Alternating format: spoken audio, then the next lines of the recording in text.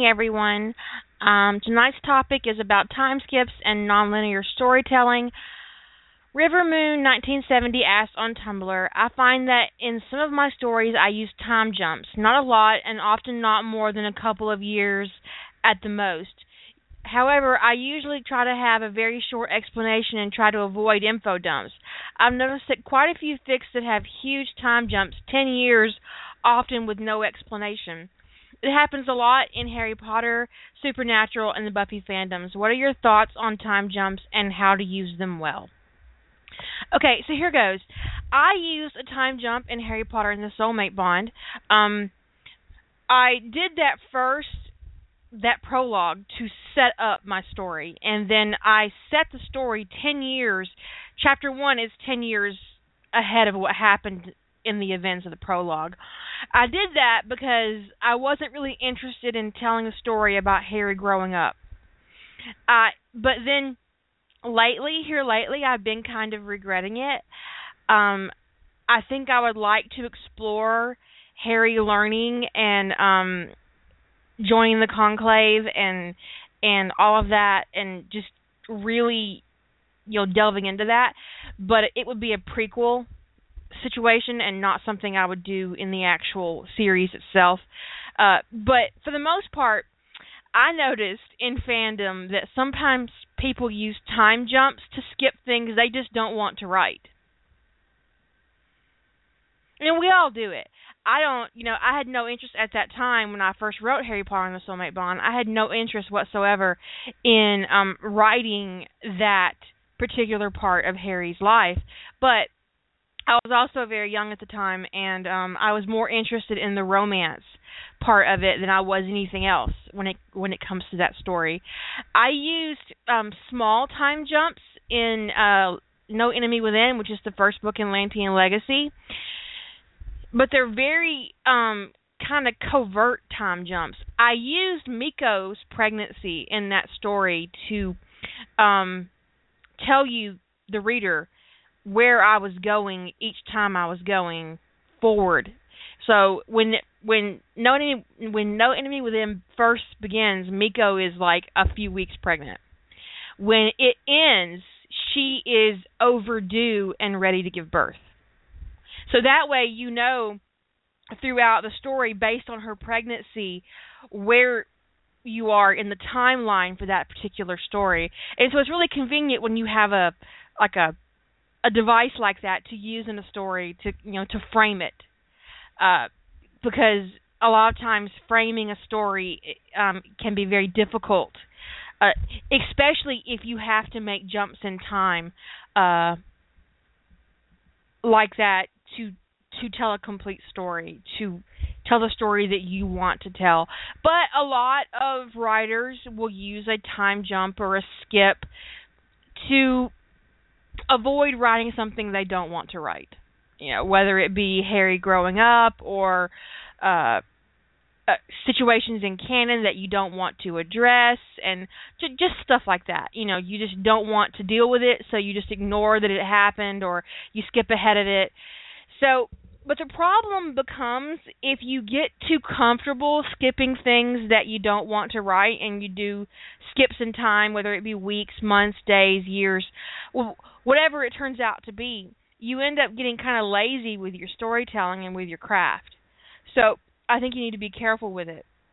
One of the most frustrating things I see on TV these days, which is why I included this in the topic of the title of the show, is nonlinear storytelling. It's happening in Quantico. It's which I can't watch. I barely watched any of it. And How to Get Away with Murder is doing the same thing. They're doing nonlinear storytelling, like it's past, present, and you don't know, and they keep jumping backwards and forwards, and I fucking hate that. I hate it. I'm a straight line storyteller. Apparently Once Upon a Time does it as well. I don't watch that show either. I hate it. I'm a straight line storyteller. I like a story to unfold before me in a very natural way. Just spread it out and let me see it. But don't jump around.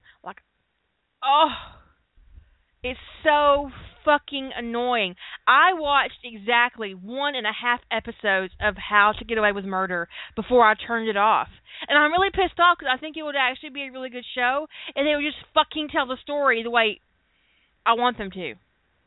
Which I know is entitled, but there you go. I'm not complaining to them. I'm not going to watch it. And then I turned on Quantico to watch Quantico, and I watched 22 minutes of Quantico. And they did that jump back in time or forward in time, and I went, nope. And I turned it off, switched my Hulu over to Bones, and watched an episode from season 6 or something. I don't know. I just put it somewhere and hit something at random because I was so mad. It was so frustrating. Azure says in the chat room that she writes non-linearly. But it's linear when she finishes. That means she skips around from one event in the book to the other to write on.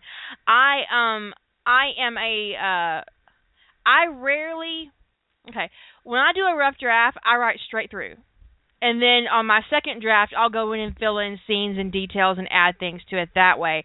So, but I'm a linear storyteller. And there are a lot of writers who do put their work together in a non-linear fashion, and there's nothing wrong with it.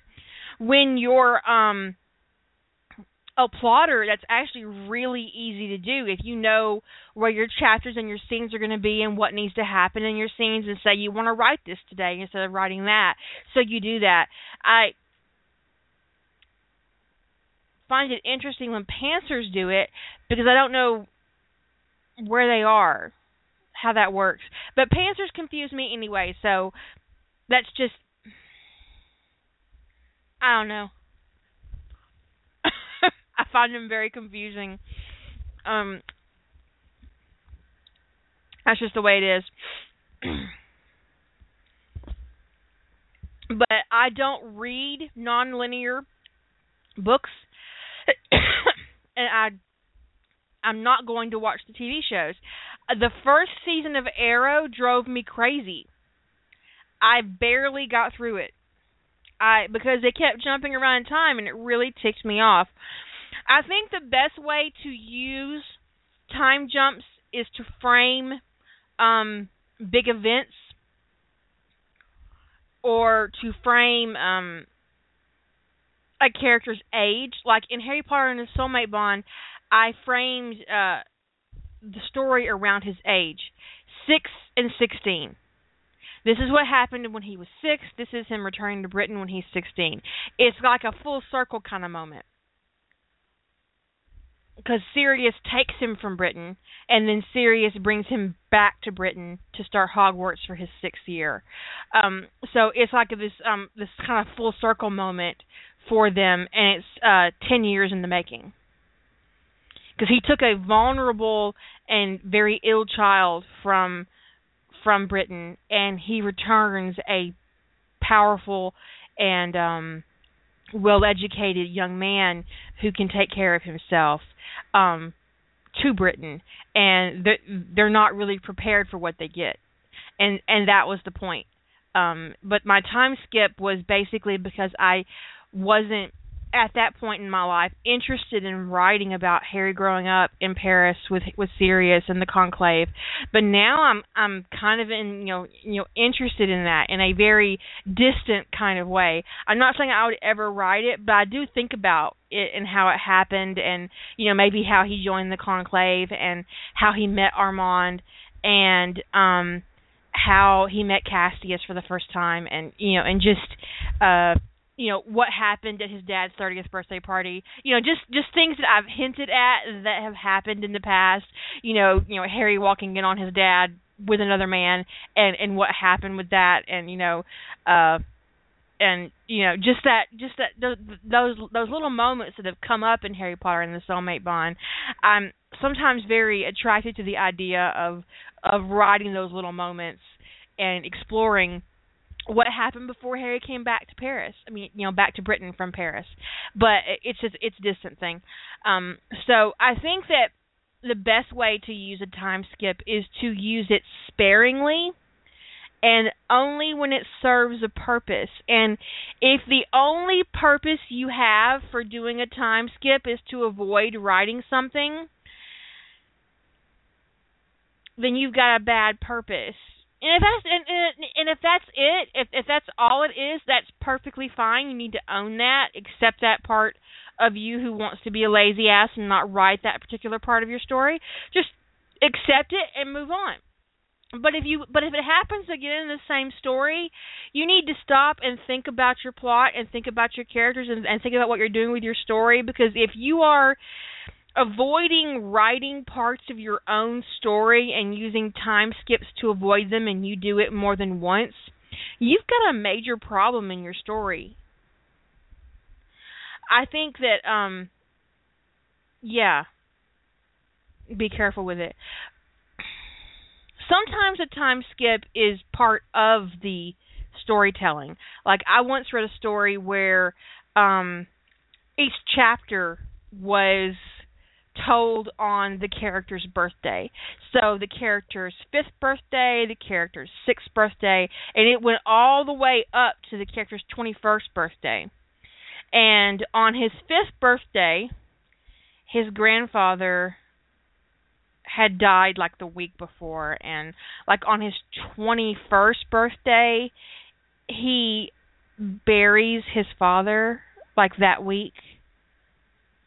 So it's like each chapter tells a slice of life. So the actual time skipping in that story was part of the plot. It was the plot. The skips, these are his birthday, and it's not. This was an original project I read from a writer about 5 or 10 years ago. It's maybe about 10 years, and it was never published. So this isn't something that I could point out to you for you to read. So don't get attached to that idea. It's sitting in a drawer somewhere in Kentucky.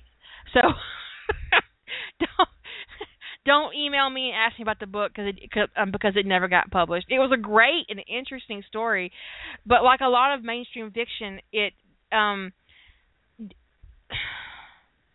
didn't have an audience, I think, was what he originally decided that would guarantee publishing. But it was a very interesting story. It was a very interesting idea. One of the more interesting uses of nonlinear storytelling would be fried green tomatoes. Well, what it basically is you're getting two stories told in two different times. And you're hearing one story from an elderly woman who lived it, and she's telling the main character of the movie about what happened in the past. And so there's these time skips as you go back and forth through Fried Green Tomatoes, and it's just a great movie, and it is a fantastic book. I highly recommend it, and shouting to Wanda in my family is like a call to arms. I could pick up my phone right now and call 4 or 5 different female cousins and shout to Wanda, and they would show up at my house with shovels and garbage bags. Just in case. It's a call to arms. So I can deal with a past and present storyline like Fried Green Tomatoes, like Julie says. Because each story is linear. But I cannot deal with somebody telling me a story and then jumping. Oh, but wait, let me tell you this part, and then we'll get. No, shut up. I don't like that. I don't want to know. No, I don't like it. I find it very annoying. I do have a story that has a time skip plot, and it's my I have a short story in the Sherlock Holmes fandom on my site, and it's called What John Knew, and it's little slices of life about what John knew about his relationship with Sherlock Holmes from the moment they meet until his return from the dead, and what that encompasses. And there's little events, and they skip, this is what John knew here. This is what John knew the day he got married. This is what John knew the day that they did the memorial. And this is what John knew the day that Sherlock Holmes came home. And so it's called What John Knew, and it's in the Sherlock Holmes Ritchie universe, the movies, and but the whole plot is built on time skipping, but it's very purposeful time skipping. So it isn't like each of my jumps was really thoughtful, and I put a lot of thought into how I was going to do it, and so, but plotting that kind of storyline can be very difficult and time-consuming, which is why I would probably never do it with a novel, but doing it in a short story was a great exercise for me, and that's what that story actually was. It was an exercise in time management in a story, because I had read an article about it.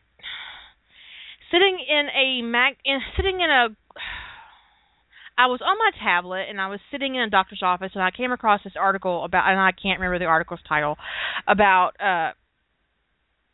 framing short stories and how to frame them and work with them within a timeline. So I made myself a timeline, and then I framed my story around that timeline. And it was just really interesting to do, and I really enjoyed it. I've not read nor have I seen The Time Traveler's Wife. I find it very off-putting, that whole idea. I did, however, read a fucking fantastic fan fiction version of The Time Traveler's Wife in the Hobbit fandom with Thorin and Bilbo, and please don't ask me to tell you what it was, because I don't remember, but I bet somebody in the chat room might, and they might tell me and give me a link to put on the summary. But Bilbo is the time traveler, and he meets Thorin when he's little, and then when he's old, and everything in between, and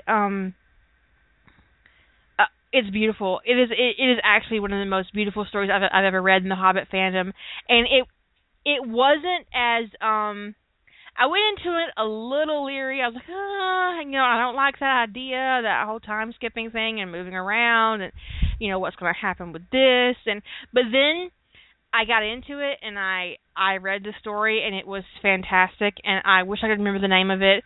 I bet if I went to Google, I'd probably find it.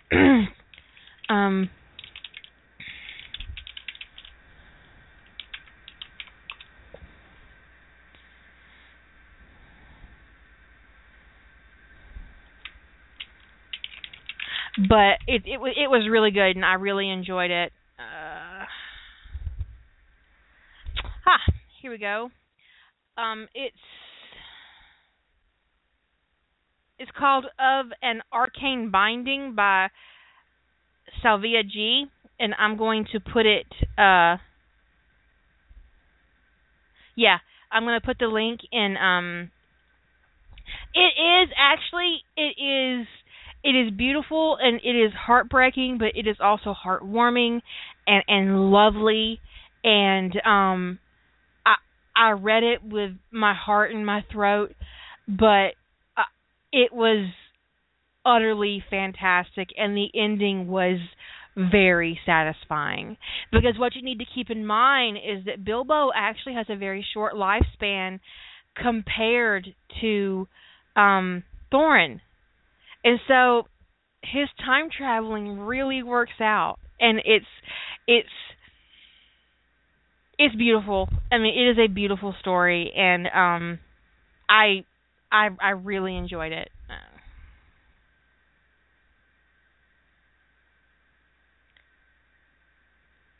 And so it was beautiful.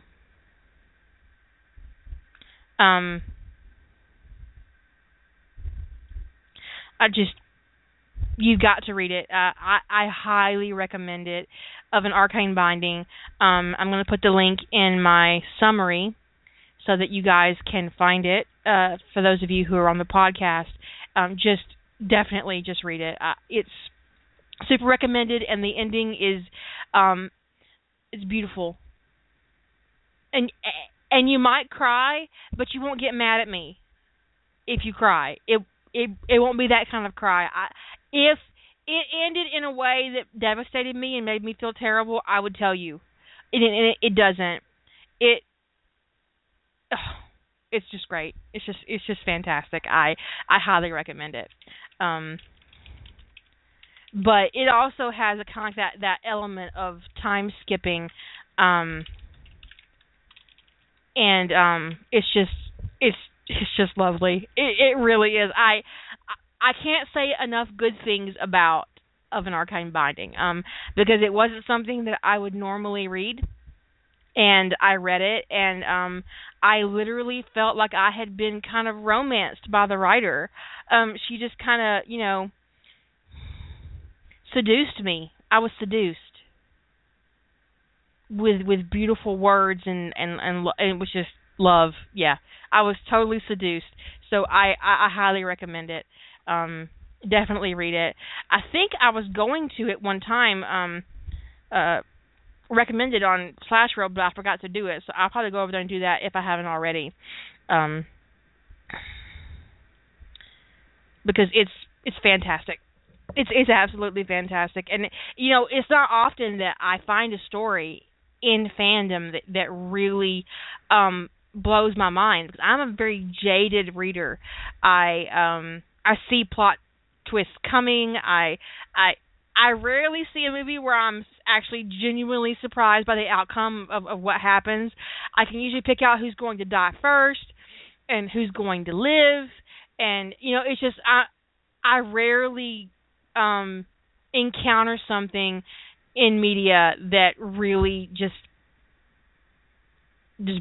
wow, whoa, does it for me, and that is definitely one that does. It was just outstanding storytelling, outstanding. In fact, it was actually that story that got me really interested in the pairing of Bilbo and Thorin, which led me down that thorny path to Cabbage Patch Babies and Girl Bilbo, and I regret nothing. I regret absolutely nothing. I was working on my Shield Maiden of Erebor the other day, and I introduced the brother Farron, and Bella is at the mountain, and she is meeting. She's met Dees, and she's met it's really interesting, and the eagles are going to land on the mountain in that chapter that I'm currently writing. That they waited on Bella to arrive, and I changed my Bella's name from Belladonna to Bella Rose, and I'm going to tell you why. I did it in all of my Girl Hobbit fics, and let me tell you why. It is so difficult to write two characters named Belladonna, because every time I wrote, when I referred to her mother, I had to make some kind of reference to her being a Took to make it sound like that Belladonna Baggins instead of my Belladonna Baggins, and I got really frustrated with it. I said, you know what, fuck it, I'm going to give her a new name. But I really liked Bella. I liked that part. So I decided to name her Bella Rose. And so I changed her name everywhere in my Bella fics. But she does have Bella most of the time anyway. It was just really frustrating trying to figure out how to refer to her mother and make it clear every single time I brought it up. It was just stab. So yeah, it was a lot of fun.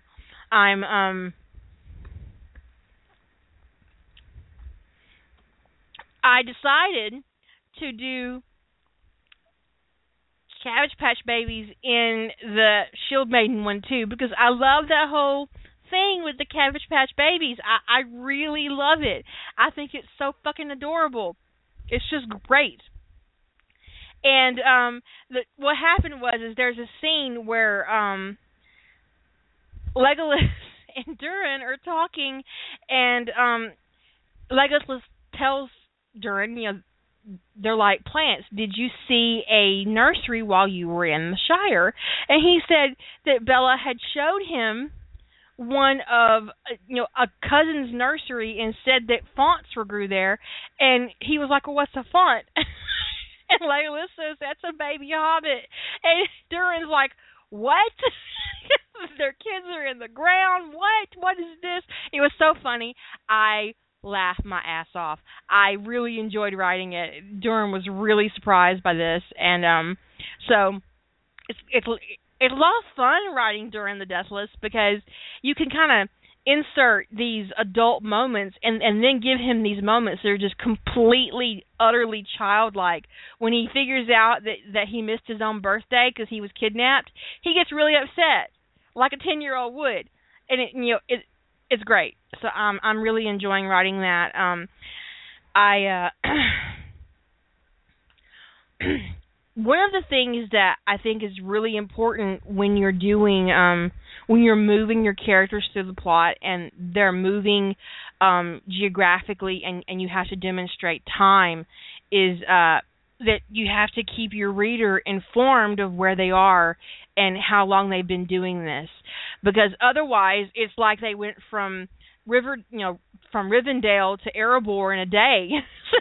If you're not careful, if you don't pad it, if you don't move into it and say, her complaining because she's been riding this horse for 2 weeks or 3 weeks or 4 weeks, and there's this whole thing about the eagles and like how long it will take for them to walk around the forest or move around the forest on horseback instead of going through the forest. And so it's just an example.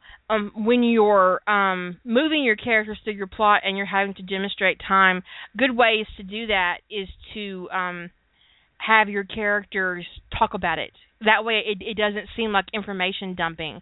Like with Harry Potter and the Soulmate Bond, there are big events that kind of mark off the time scale, so you know where you are, like Hermione's birthday, which is September 19th, and then you have Halloween, and then you had Minerva's Circle and how it was cleansed, and you knew that was going to happen in November. Just these things that happened and when they were going to happen, because I let my characters plan events. And so when these events happened, my reader knew where they were because my characters had planned these events out. And that's just one way of demonstrating the passing of time without bogging your reader down with a whole bunch of information they don't want or need.